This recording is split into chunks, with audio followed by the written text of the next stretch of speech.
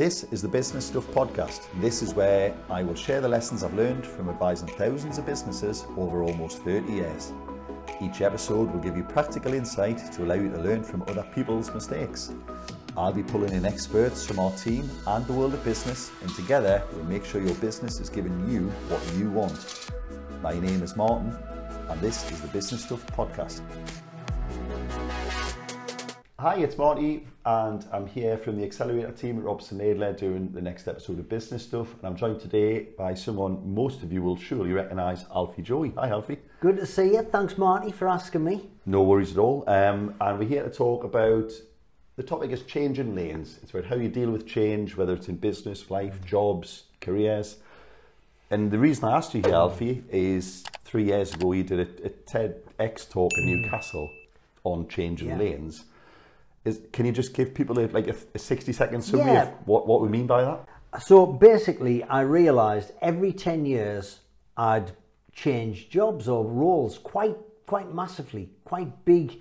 Quite diverse as well. Yeah. It wasn't like you waited tables then became a chef. It was a big jump each time, and it was a heart and mouth situation. It was a risk each time, but each time I did it, it was worth it. And it was a risk, but it was a big jump, but I did it.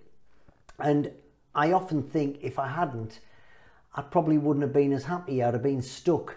And that's why I call that talk Changing Lanes, because everybody hates the middle lane driver. You know, you can cope with the slow driver because that's their choice. The fast driver knows where they want to be. The middle lane driver is the one who's hesitant, doesn't know whether they want to be slow, doesn't know whether they want, and they get stuck. Yeah. And they hold everybody else up and they annoy you a bit. And we've all got a friend who we know complains about their job every day and has done for 25 years. Absolutely, and you go, you've got so much potential. You know you can go and take that next step. You can do it. But sometimes people settle for that. If it's your choice and you're happy, fine.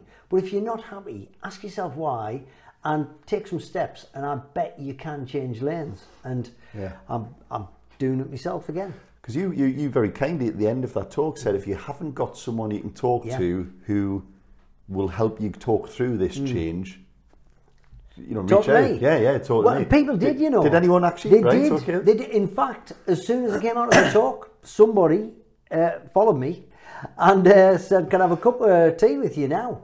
And I literally, that very day after that talk, sat down with the guy for an hour. So you hit home straight away. Absolutely, and I mean it. However, so he's now a striker for Spurs. He's outside now. He follows me everywhere. Oh. No. So basically, I made that pledge, knowing that most people in their lives do have a positive voice. I said, listen to the positive voices. The teacher, the motivator, the person who gives you that shot in the arm. Yeah. There's always somebody like that. Very often there's somebody who's negative and goes, you don't want to do that. Just who do you think you are? Keep your head down. Yeah, why would you want to do that? Don't listen to them. Listen to the positive voices, and those are the people that I sometimes take the place of. But I'm more than happy to leave it to them because I think we've all got a lot of them in our lives. Just tuning into those people. It's interesting because you mentioned, obviously, as any good media person would do, they do research, and you mentioned you'd listened to a part of the self-sabotage episode. Yeah.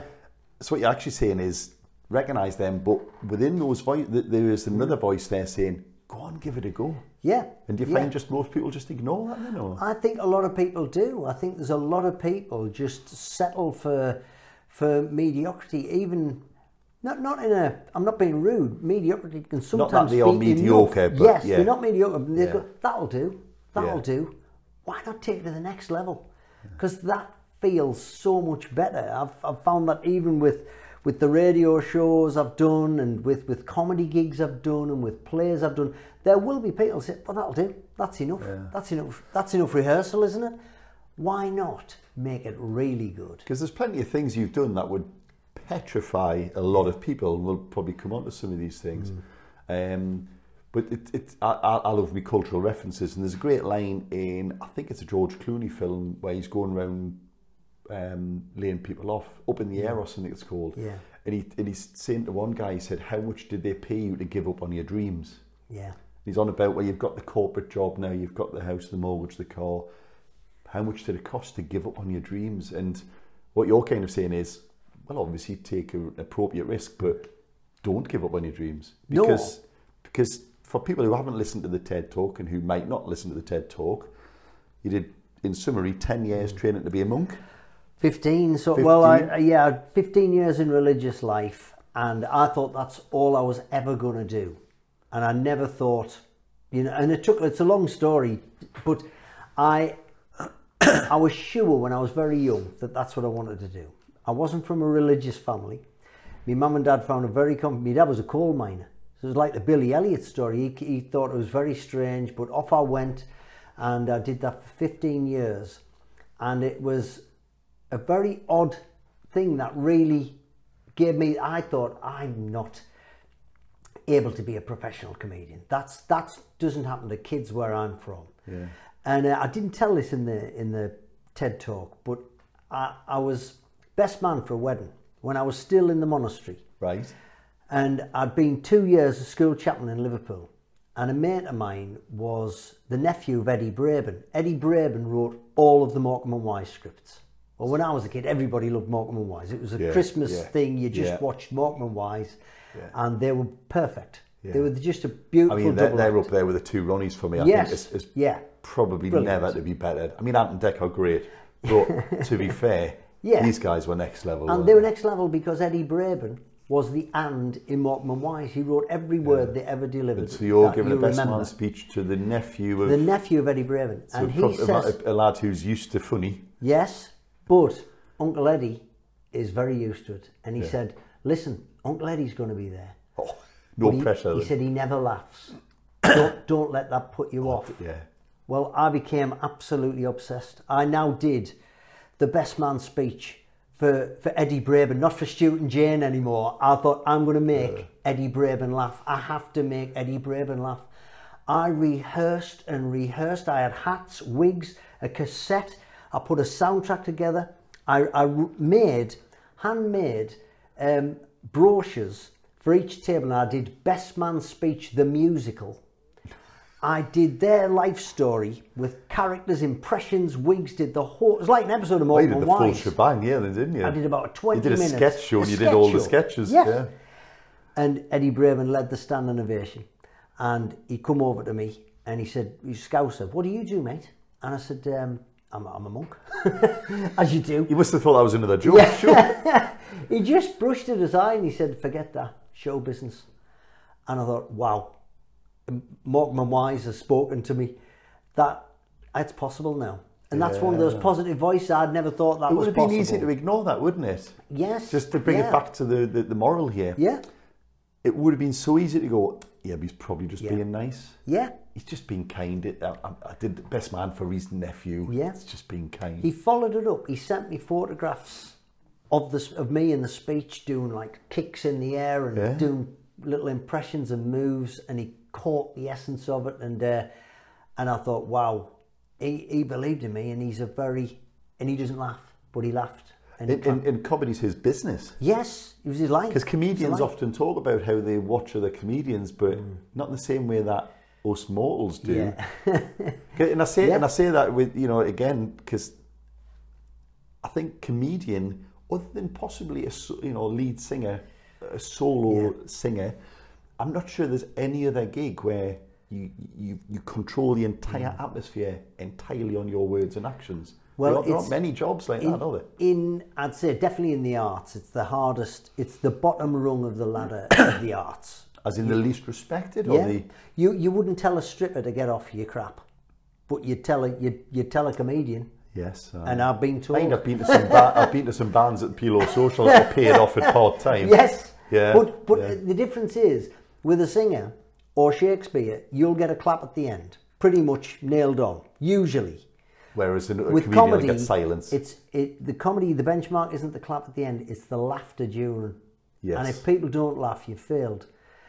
And you know pretty early on. Yeah.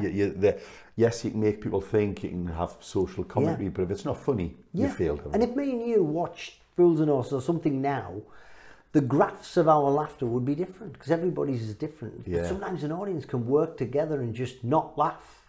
And sometimes you go and you think, oh, tough audience tonight. Yeah. I've got to work a bit harder, or let them come to me a bit and play different tricks. And again, a negative person might say, well, that's it.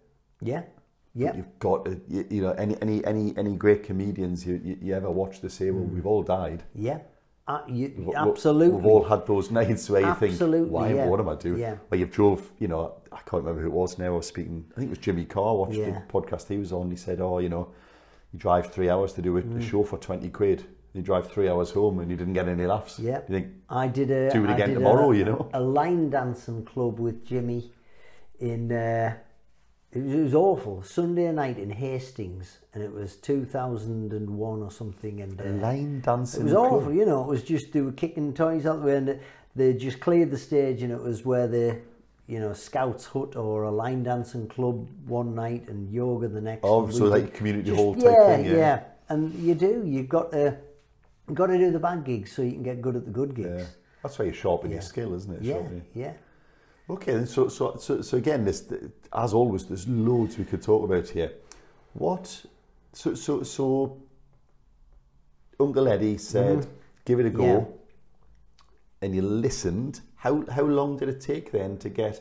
Because I know in the TED talk you talk about how you went back to the, I don't know what this hierarchy is in the monkestry, but the guy above, you kind of went, actually, I think I like this. I love this comedy, And they were supportive as well, which they were great. Which is really I left on interesting. good terms, and I'm still friendly with lots of them, and it worked. What was the next step then? Just and the reason I'm talking about this then for any listeners or viewers is lockdown forced people to change who might not have changed. Some, though, I think are still stuck in the old normal, to use an awful cliched term now, but they haven't found their new normal yet, I think. And the Great Resignation is a great example of this. It's like, you know, a third of the population have quit in the last, whatever it is, year. So there's a lot of people, a lot of change, but there's still a lot of these people in that middle lane, isn't there? Yeah, so there are. What gave you the confidence to chase that then, apart from Uncle Eddie? I'd never had, the first time I did stand-up comedy, I was loving the process of it, and I did a course at university in it, and I was still at the monastery, but I was thinking, I've never felt anything like this before, writing comedy and doing sketches and all that. I'm loving it. And then we did comedy in a stand-up club in North London. As part of the course? Yeah, that was the culmination of the course. And was that when you... Alan Carr was on the same night, Angelos Epithemiou was my best mate, and it was a bit like, you know, Bob Paisley won the European Cup and Liverpool, and they're all drinking champagne. They go, Bob, drink some of that. And you went, no, I'm feeling something like that. Booze can't give me. I don't need that. Yeah. And it was similar. I not felt any. I woke up the most nervous I've ever been that morning. I felt sick. I was on the toilet all day. And then I remember jabbing the wall before I went on. And just they went, trying, like, get the adrenaline up. I went out and I had a great gig.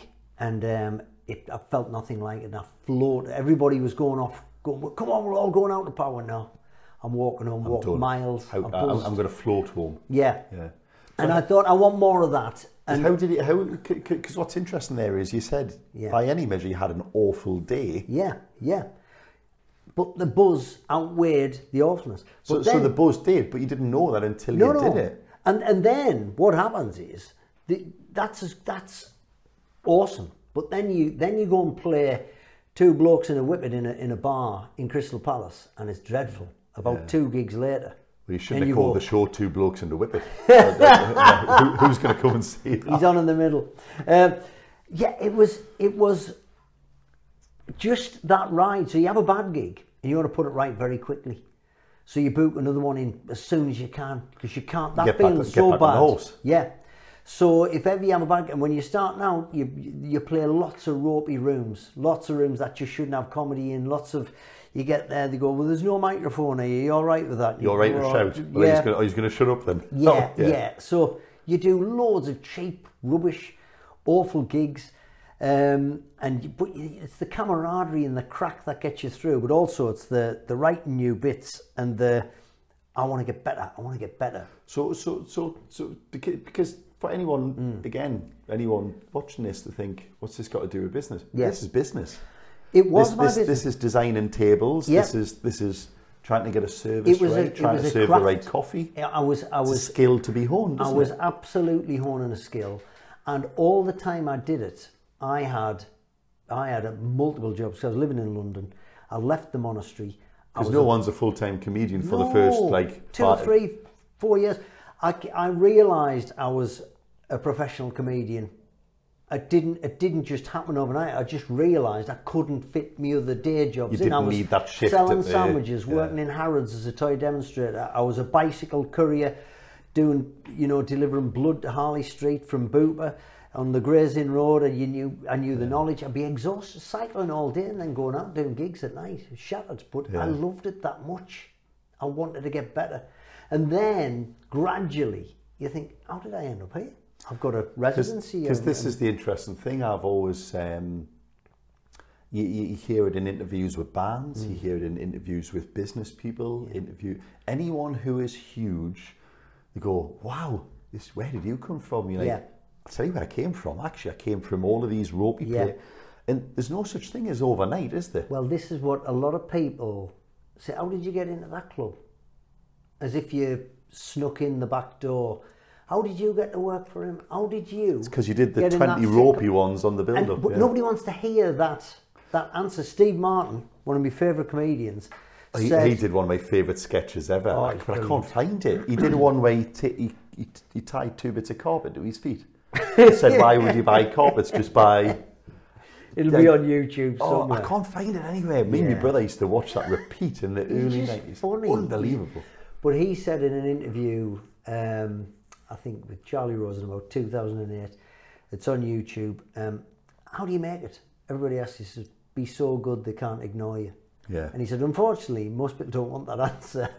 They want, come on, which agent do I need? They want a shortcut. What should I wear? The truth, What niche should I go? It's like, no, you've got, The truth is, there isn't a shortcut. Well, this is a question I want to ask you specifically then, and it's really interesting because in that talk now, as well as in the TED Talk, what you're basically saying is, if you don't put the work in, it's not going to happen. Absolutely. But sometimes that's not a popular thing. I can't remember who it was, but there was an Instagrammer or a social media influencer who got in so much bother for kind of saying, let's put a bit more work in. Yeah. Now, I don't know the tone they said it, I don't know how but I saw that, But that is kind of... It's my experience. There's no other way to do it. It's my experience. If you wait for someone to give it, why would they give it? I'm a big fan of, I don't know if you've read the book by Matthew Syed, the table tennis player, Bounce, The Myth of Talent. I've got Black Box Thinking, but I've never got around to Bounce is great. Bounce is brilliant. It's a really good book, and I believe in. I think I've watched the short, but again, he talks about Beckham, who as a kid, just never didn't have a ball on his foot. Yeah. Everybody uses the Mozart example. Well, Mozart was just a good piano player. Mozart had the best piano coach in Europe, his dad, Ludwig, I think, and he didn't write anything really of note till he was about 18 because he'd done his 1,000 hours of brilliant practice with his brilliant coach. He flogged himself into the ground to be a brilliant composer. He wasn't just gifted and I just don't see that usually. It's nearly always.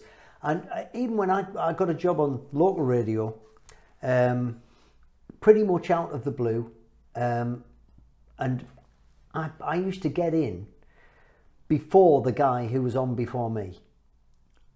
So I was initially doing the afternoon show, and I came in at about 8:30 in the morning. He was on at 10 o'clock. He said, what the hell are you doing here? And you just absorb it. I said, you've got 20 years experience on me. I've got none.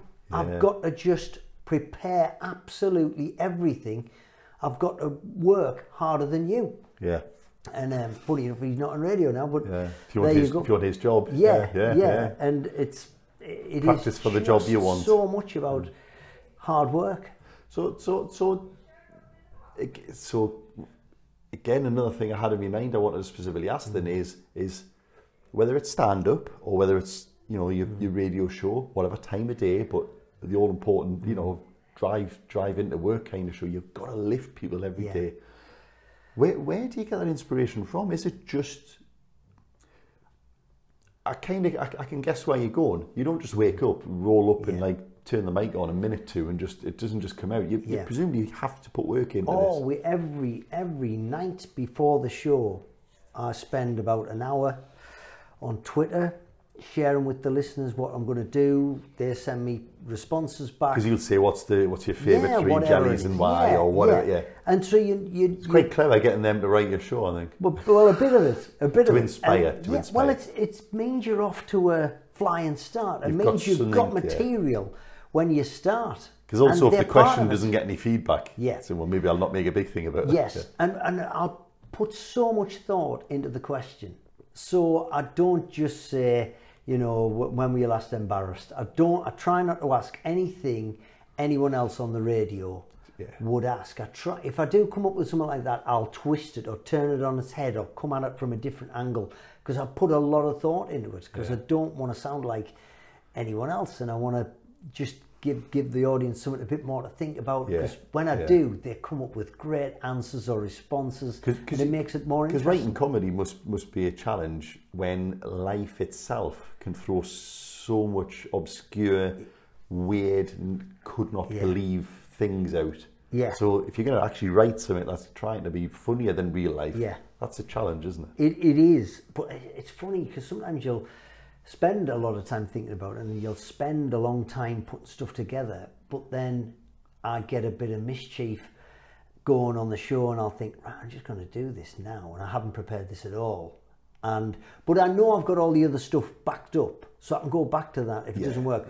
But usually that bit is the magic bit. Yeah. And I've just improvised something out of nothing. But again, you can only do that by practicing it for years and doing it and feeling comfortable with it. Because most people will fully expect you to have, I'll say scripted, but planned what you're going to go through. But you still have to roll with it, don't you? Yeah, especially if you've got a live caller or the news changes on the day. It's every day. Hold on, I better not do that because something. Well, we didn't know on Friday. Today is a couple of days after the Euros final. We didn't know if England were going to win. We didn't know if we were going to be picking people off the floor, and it was disappointment on Monday. Yeah. You don't know if there's going to be an event, trouble, cheating, someone pushing someone or something. And it was the perfect result. It was just such a feel-good show on Monday. We just basked in it. We loved it. Yeah. Then you got other days where it's not like that. Yeah. I mean, I was a bit weird. I watched it, and then at the end, I'm so used to just turning the telly off. I was like, oh no, I better hang around. They're going to get, they'll get a cup here, won't they? What happens now? Will they get something? And I just didn't know what to do. It was a bit weird. I cried. I loved it. Loved it. Yeah. So Alfie, then. So another thing you said before we start there really was this idea of just say yes. Now, I know some people, and I'm conscious in this day and age, people get overworked and they do too much. Yeah. So can you explain what you mean by just say yes, though? You don't mean do everything you're told without question. No, I've done that, and it can run out. I used to say yes to every charity gig, and then I realised I've got a bit of radio profile, and I'm quite good at doing charity gigs, and I love doing charity gigs, and then you can't do 7 a week. Well, that's what was happening, and somebody looked at me wall plan and went, tell you what, just put a green mark next to all the charity ones, and that's how many times you're not with your family. Of course. And so there are times when you have to control it. But when I say yes, I just think it's quite healthy to say yes to things you're not fully sure whether you can fully do them. Is that stretching idea? See what happens, yeah. It's how I became an artist quite recently. Yeah. There were two things happened at a conference. I love doing the Entrepreneurs Forum every year. I've hosted their annual thing for several years, and I love it. You interview incredible people, the founder of Your Sushi or Mr. John Timpson, these great people who come up with great ideas. Key cutting. Yeah, one of the most inspirational people I've ever spoken to. And I thought I really want to keep this gig, so I'll do something different each year. And then I was running out of things. I thought, I'll tell you what, I'll draw a couple of pictures. Now at this stage I wasn't drawing a lot, and I just drew a couple of, I think I drew a cartoon of Donald Trump, I'm not sure why, and they gave it the AV guys, they put it on the screen. Also use that as like a talking little point tool, and I just went, well, this guy does this or whatever. And After that gig, 2 people got in touch with me. One of them runs a gallery in Newcastle and said, I saw your pictures. Do you want to put some pictures on my wall? I went, oh, I've got none. And he went, well, you better draw some. Get started. Yeah. So I did. Even though I thought, I went to his gallery and went, I can't draw like any of these artists. But this man's invited me, so I'm going to do it. Yeah. And another guy said, will you do a cartoon for me magazine? And I said, yes. Thinking it was, wow, I've never drawn a cartoon in a magazine. I'll definitely say yes. However, it turned out to be the front page design of a magazine. I would have probably said no to that, but I'd already committed. But because you jumped in with both feet. I jumped in with yes. Yeah, and I get in this boardroom and I think, why are we in a boardroom to do a cartoon? And then all these people filing this, so Alfie, you're going to design our front cover? And I just went, yes. Because I'd said yes. Yeah, looks like I am. But you know what happened? I became an artist because I said yes when I wasn't qualified. Yeah. And I wasn't qualified on either.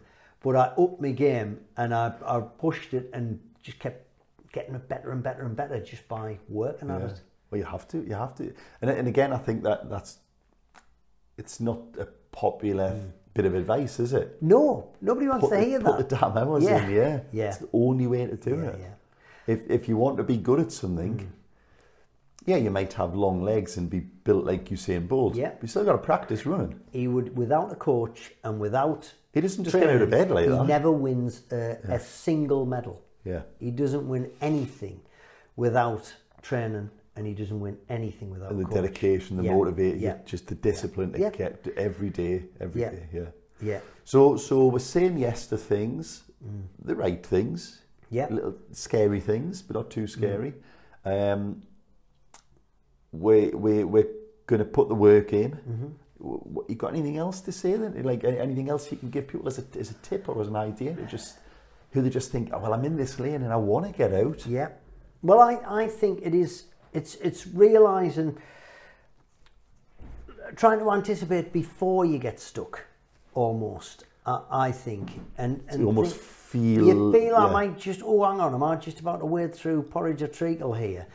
And before you get there, you can almost make some plans, and then you can anticipate, and you can have a think about what might be next, rather than just get totally stuck and think, I don't know what I'm meant to be doing, and that's when I think you get really lost. Yeah. Whereas if you can get excited, I don't know, it's easy for me to say because I'm an excitable person, but if you can get excited about things, Michael Heppel's a great How to Be Brilliant. He's a great coach. And he teaches people how to be brilliant. But he says you can't be brilliant at everything, but pick 3 things you'd love to be brilliant at. You can do it. Plus now, most people for most things have got pretty much a worldwide audience. Yeah. You might do something weird and obscure, but out of 7 billion people, there'll be enough of them who like it to be able to do something with that, won't there? Well, I think as well, there's more opportunity now than ever. Anyone has a channel. You know, before, when I used to do bits of telly and I used to do, you try and get things commissioned, TV or publishing and stuff like that, the gatekeepers have gone. Do it yourself now. Go straight from self. Yes. Write your own content, self-produce, self-publish, edit, get it. Yeah. Nobody might say the order it, wrong there, but it's a meritocracy. It's out there, and you can target people. And again, if you put the work in, it will take off. There's a comedy club in Liverpool called anyway, if you look it up, it's the #1 comedy club in Liverpool, and they basically put these cameras around hot water comedy, and they started filming it from different angles and put it all out on YouTube in little clips, and it went absolutely bananas. The Compare has played Liverpool Arena, he's played the City Hall in Newcastle twice. Nobody's heard of him. But that's the power of YouTube. That's the power of doing it right. Yeah. But what people don't acknowledge is other comedians go, how did he do that though?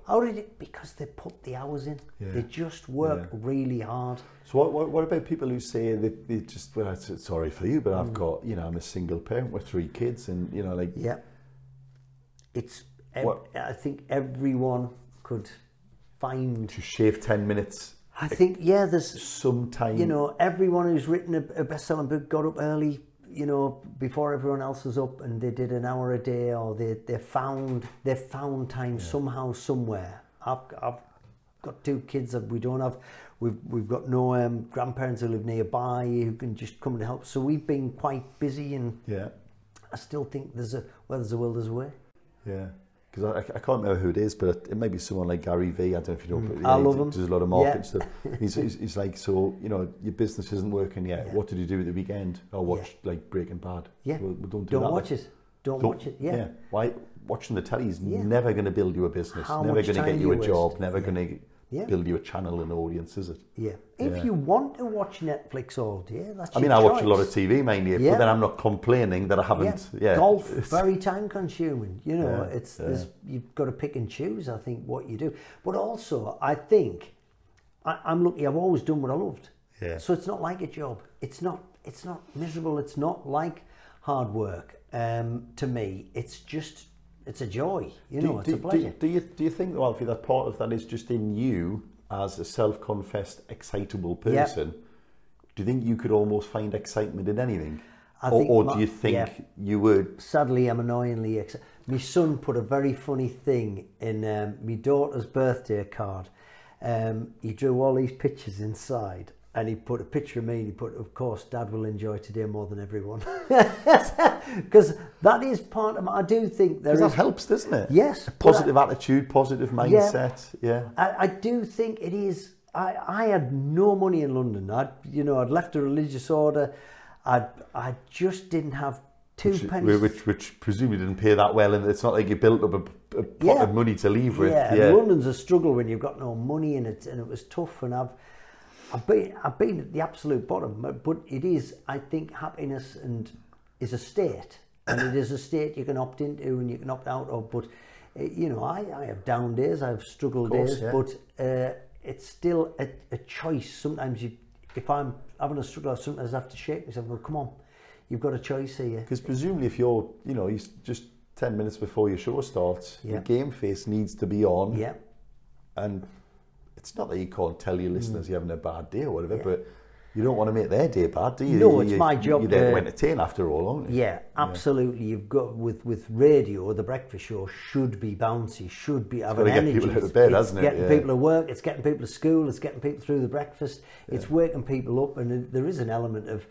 fake it till you make. I cycle in every morning. Sometimes I got drowned and soaked through, have a shower, but then I do find the radio at 6 o'clock, boom, I do find it quite, I'll have my coffee, I find that fine. What I do find harder is if I've done the radio in the morning, then I've got a awards due at night or a comedy gig, 8 o'clock, that's a bit, I'm normally going to bed about now. I've got to just have a couple of cups of coffee and we go again. That's hard work. Yeah, and that's where you need to be a bit more selective as well, isn't it? Yeah. Because there's no shame in asking for money for effort as well either, is there? Yeah. Okay then. So we talked about these 10-year tranches then, Alfie. So, 10 years as a monk, 10 years comedian, radio, art. Yeah. What's your latest fad then? What are you up to now? I say fad. I've overstayed my welcome in the 10-year thing with the radio. So I've made, you're the first person I've told on one of these podcasts and outlets, I'm leaving the breakfast show. It's a big, it's a huge. You just told me that before we started as well. It's a massive risk. It's a massive choice. It's my choice, right? Which doesn't happen very often at the BBC. It's usually a tap on the shoulder and that's your time. But the figures are okay, and they've been very happy with how I did things through the pandemic. But I do need to look at what's next, and I got an opportunity as well to, because of my art, which I'm absolutely loving. That's my new journey. If you could do something all day, would it be art? Yeah. And art takes all day. Art takes a long time, and I just haven't got any time to do it. And I want to draw more kids' books. I want to get into schools and show them. I want to do talks and then get my books out there after the talks. So hopefully that'll be next. And then I got an opportunity. I love the Customs House Theatre in South Shields. And the director of that, he's brilliant. I've taken my kids to Panto there every year. He said, I've seen your pictures. Would you design our Panto set? Oh, the set? The set. Oh, that's interesting. So I went over to tell him, no, this is interesting, because I thought that's too much for me. that's a huge... So when are you doing it then? I'm doing it. Of course you are. Oh, he talked me into his Ray Spencer. He's very convincing. Yeah. And I went over to tell him I couldn't do it, and he talked me into it there and then. And then when I told him I was going to be leaving the radio, he went, right, well, you can be in the panto as well. So I'm now designing the costumes. Well, and the costumes. Well, I didn't know that when he told me I was doing the set, the costumes as well, which again, it's something a year ago I'd have just said you're off your rocker, you've got the wrong person. Now I've loved it. I've seen some of the costumes I've designed, made. So the prototype. We wore them for the publicity shoot. Unbelievable. No way. And they're going to me, what's it feel like seeing your costumes? I'm going, it's like I didn't do them. This is somewhat the Kate who's made to live your life in wonder. Well, it is. That was awe. That's a good. I've never thought of that, but I think I do. Yeah, it's great. No wonder your kids write in. Yeah. Well, that'll be. Well, that's not a bad thing. That's Wow. I mean, if you could bottle that. Yeah, it's lucky. I've got that disposition. I think. Well, you see, I challenge people when they say I'm lucky. Yeah. Because we'll not make this a life story, but when you say people don't do this when they come from where I came from, son of a miner. Yeah. Where's the luck there? Yeah. There's a lot of talk about privilege. Like, was that privilege? Well, it's just as hard as any other start, I suspect. I think I probably get a bit of my work ethic from my mum and my dad's charisma, and I'm a mixture of them both. I suppose it's not lucky, the though, nice is it? bits. It's not lucky because I bet if all the I don't know how many were on your street, but if there was 50 houses, there might have been 20 kids growing up. There's not 20 kids all designing their own panto costumes. Well, not a customs house anyway. They might be making their own for the school panto, but it's not the same. So you can say it's luck, but. Yes, there's more than luck, isn't I find that I've done a talk about luck as well. That's on YouTube, and I find that subject very interesting. I think it's sometimes a bit of luck, but again, it nearly always comes back to hard work. The harder you try, the luckier you are. Gary Player, love that. Yeah, it's that simple, isn't it? Yeah, and so that's it. We're doing Robin Hood at Christmas, and I'm playing all of the merry men. Because somebody said, well, you can be in it. I said, well, who do I play? He went, all of the merry men.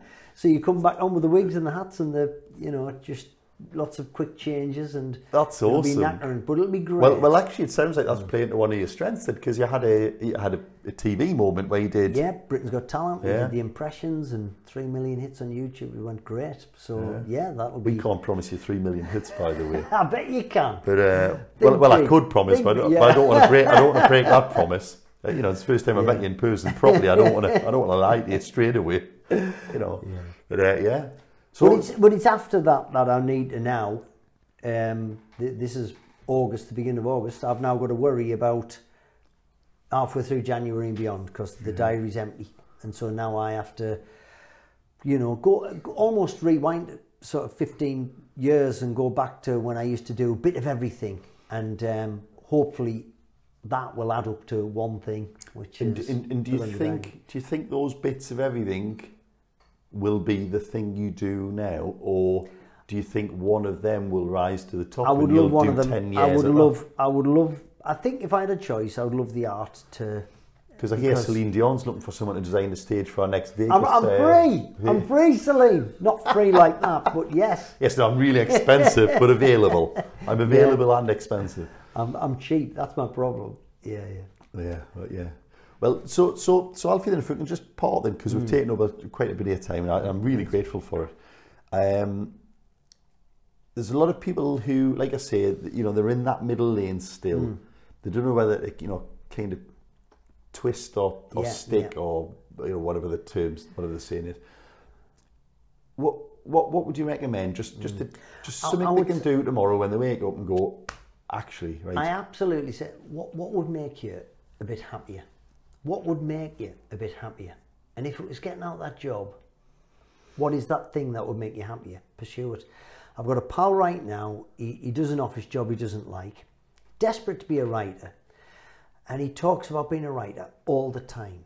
I just want to write. I just love to just pitch something. I just love to. I went, how much are you writing at the minute? I was going to say, so how many hours a day is he writing? None. Yeah. None. I said, right, you write for me now. When I hang the phone up, you've got your lunch hour. Write me a page. Yeah. Write me a page and send me a screen grab of it at the end of your lunch hour. And he did. And he said, thanks for that. I said, yeah, but I'm going to pester you tomorrow. Yeah. And the day after, and the day after. Because that's the only way to be a writer, is to write. You will not become, the only way to become an artist is to draw. You can't think, I'd love that. I'd love that to happen. I've been with people all the time. Jugglers don't pick them up and go, well, yeah, wait, look at that, I can do it. They drop it loads of times, yeah, and then they stop dropping it, and it just carries on in the air. Add another one, and then it's on fire, then it's a chainsaw. I'm not doing that in the panto. Yeah, well, I'm disappointed. Well, cancel my tickets. Cancel my tickets. I'm not interested. If there's not chainsaws and fire and beavers and like badgers and stuff. No, so that's great. So I think it's James Clear in Atomic Habits that, if you read that, he talks about, if you want to change a habit, don't go big. Don't say I'm going to read a book a day. Yeah. Read a page a day. Yeah. And if you do that easy thing, you'll find that you'll read 2 or 3 without even trying. Yeah. So write something every day.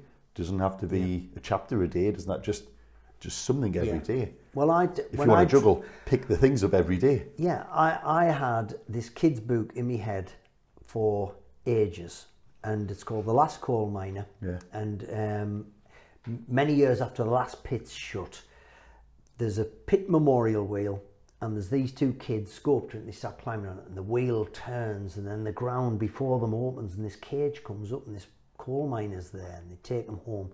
And that's the starting point for this. Now, I'd had this idea in my head for years, and it wasn't getting done. And I read a book called The One Thing. Right. It's brilliant. It was absolutely brilliant. It was instrumental in me writing that book. So it almost gives you permission to do the thing you need to do to get it finished. So to make the time. Yeah, to make the time. So it gives you tell people, I can't do that. I've got an appointment. Who's the appointment with? Myself. Don't tell them that. Just say I've got an appointment. Yeah. So I had an appointment with myself every day on my cycle home from work in Gateshead Library, and I went in there and drew a picture every day and redrew it for 10 months. The book was finished. But it took 10 months of rearranging everything. Yeah. And I also got up an hour earlier and drew a picture before I went to the radio. I remember seeing, because was it on Twitter you would post, they'd be on at obscure times, like 4 and 5 o'clock in the morning. That was before I was going to work. I started. My wife, and that's you I didn't tell my wife. Time. Yeah. But I'll grab the time from just somewhere. to improve. Just to improve. And just signing up to things, being part of a club. Again, I'm using the drawing as an example. Caricatures, about 4 or 5 years, caricatures wasn't really my thing. And then I was doing a breakfast show it was quite quiet. It was on a New Year's Day morning where everybody's hungover. They just want music. So you're just chatting a bit between the songs. And I started doodling. I saw this caricature challenge on Facebook. And I started drawing this caricature and I submitted it on the Facebook page and went, oh great, you're signed up for the month. We do 1 a day for a month. I remember you mentioning this. So I did it, and I'll tell you, my pictures towards the end of the month were 1,000,000 times better. It's interesting then, because one of the things we've talked about a lot on this show is accountability, and one of the reasons. So the Accelerator team is business coaching. Yes. One of the reasons it works isn't that we give people great ideas. It isn't that we tell you the next best thing. It's just that we try to make sure you do the thing you said you were going to do. Yes. Yeah. So it's interesting that the daily caricature did that for you, but then you've done it with the lad and the writing. Yeah. Well, I'm going to ask you tomorrow. Yeah. Where's the next one? And then once you've had to deliver a couple of times to satisfy someone else, it starts to become a habit, and you get used to it, don't you? Yeah. That's really quite interesting. And again, that could, I don't know if this, I mean, could that accountability person be the same person as the one saying, give it a go? Yeah. Is there any reason why you couldn't, or I don't know, I haven't got a question there, but Do you know what I mean? If everyone's got the make go, well, why don't you try it? Yeah. I suppose if we can get better at being the one who says, and I'll help you. I think it is easier for some people. I do think it is easier to do things together or with a coach, or with, as we said, using no one without a coach, no one without a sports psychologist, or these are everything added together. Some people are much better at working on their own. Some people have their own working habits as an artist or whatever. But I personally find if I build it into my day, if I build it into my life, it becomes normal, and I don't forget to do it. I pledge to do it, or I'm putting stuff out there on. If you tell people there's going to be a new picture tomorrow. Yes, I realised that I did this a while ago when I started doing comedy. I used to say things in magazines where they'd interview you. What do you do next? And I would say, I'm writing a play and it's going to be on at the Salford Playhouse, and when you see it in black and white in the magazine, you know the other comics have read it, and they come back and you go, oh, you're doing a play? Oh, I better do it now. Well, I am now. Yeah, you book the venue. You've got to write it then. Can I just finish on, because we really must let you go, sorry Alfie. I heard you talking about, so this is drawing related, and I think it was Kevin Keegan you mentioned that you saw at the time. Can you just Yeah. You did something for Kevin Keegan with a drone, didn't you? I drew him, yeah. And again, it's sometimes you can increase your opportunities by spotting them, ahead of the event. So I compared Mid-Ewer. I love Mid-Ewer. And on the Sunday morning, I was going to do 10,000, 15,000 people at Ben's Park for the South Tyneside Festival. I was introducing him on. He's one of my heroes. Yeah. I thought, draw him. So and the in-laws were staying. I remember they went, "What are you doing?" I went, just draw Mid-Ewer. It looked really tragic and sad. Well, what are you doing? Because and then I knew I could have a photograph with me and Midge, with me handing him the picture. I mean, he might have chucked it in the bin, but so then I did a charity gig I was doing with Keegan. Yeah. And I thought, draw him, and then that becomes one of the raffle prizes, becomes one of the auction prizes, and he's one of the nicest guys you'll ever see at one of these sort of things, because I've seen others, and he is the audiences for the night. And he said that on the table. So he sits down and he says, I'm yours, ask me anything, I'm yours all night. He was there till the very last. Not there reluctantly. It's another level of giving, and a real lesson in how to behave when you're that famous. It's no edge, lovely. Well, I'll let you decide who's the more famous, but I feel like you've done that with us, to be fair, Alfie. You said yes. It took us a while to juggle to get dates, but that was, we're here, we've done it. Yeah. And honestly, I couldn't thank you more. There's only one thing that I think I could do. Which is? Is if you look behind you and put that sheet of paper up. Where'd you get this? Who drew this? Well, I'm going to be honest, we'll show the camera. So, Alfie Joey, everyone. Who drew it? So, my wife drew that for me. No way. Yeah. She really didn't want us to give you it, but I've assured her that it's good enough. Is that pencil? That's pencil. It's fantastic. Yeah. That is great. So there you go. And that was because I like to kid myself that I couldn't have done that. But you never know. Maybe I'll draw the next one. The right coach. Maybe I'll draw the next one. She's great. What's she doing with the talent? What's she doing? She doesn't do it. It's a hobby. Well, she could easily take it somewhere and do something with it. But that's brilliant. She'll be absolutely blown away. Thanks for brilliant. She made me look a bit younger. Well, we found an old picture because we did think we'll try and flatter you. That's brilliant. Yeah, I'm so happy with that. Can I take that? Of course you can. Excellent. It's yours. Yeah, that's amazing. I'm glad you like it. But I think that's an appropriate time probably to wrap up for today. Brilliant. If you're okay with that, Alfie. Thank you very much. I hope you enjoyed that. Brilliant. If you're in the middle lane, reach out, ask someone, listen to the voices who are saying give it a go. You never know, it might just be the best thing you ever do. On that, thanks very much, Alfie. Marty, thank you. Changing lanes. Great podcast. Thank you.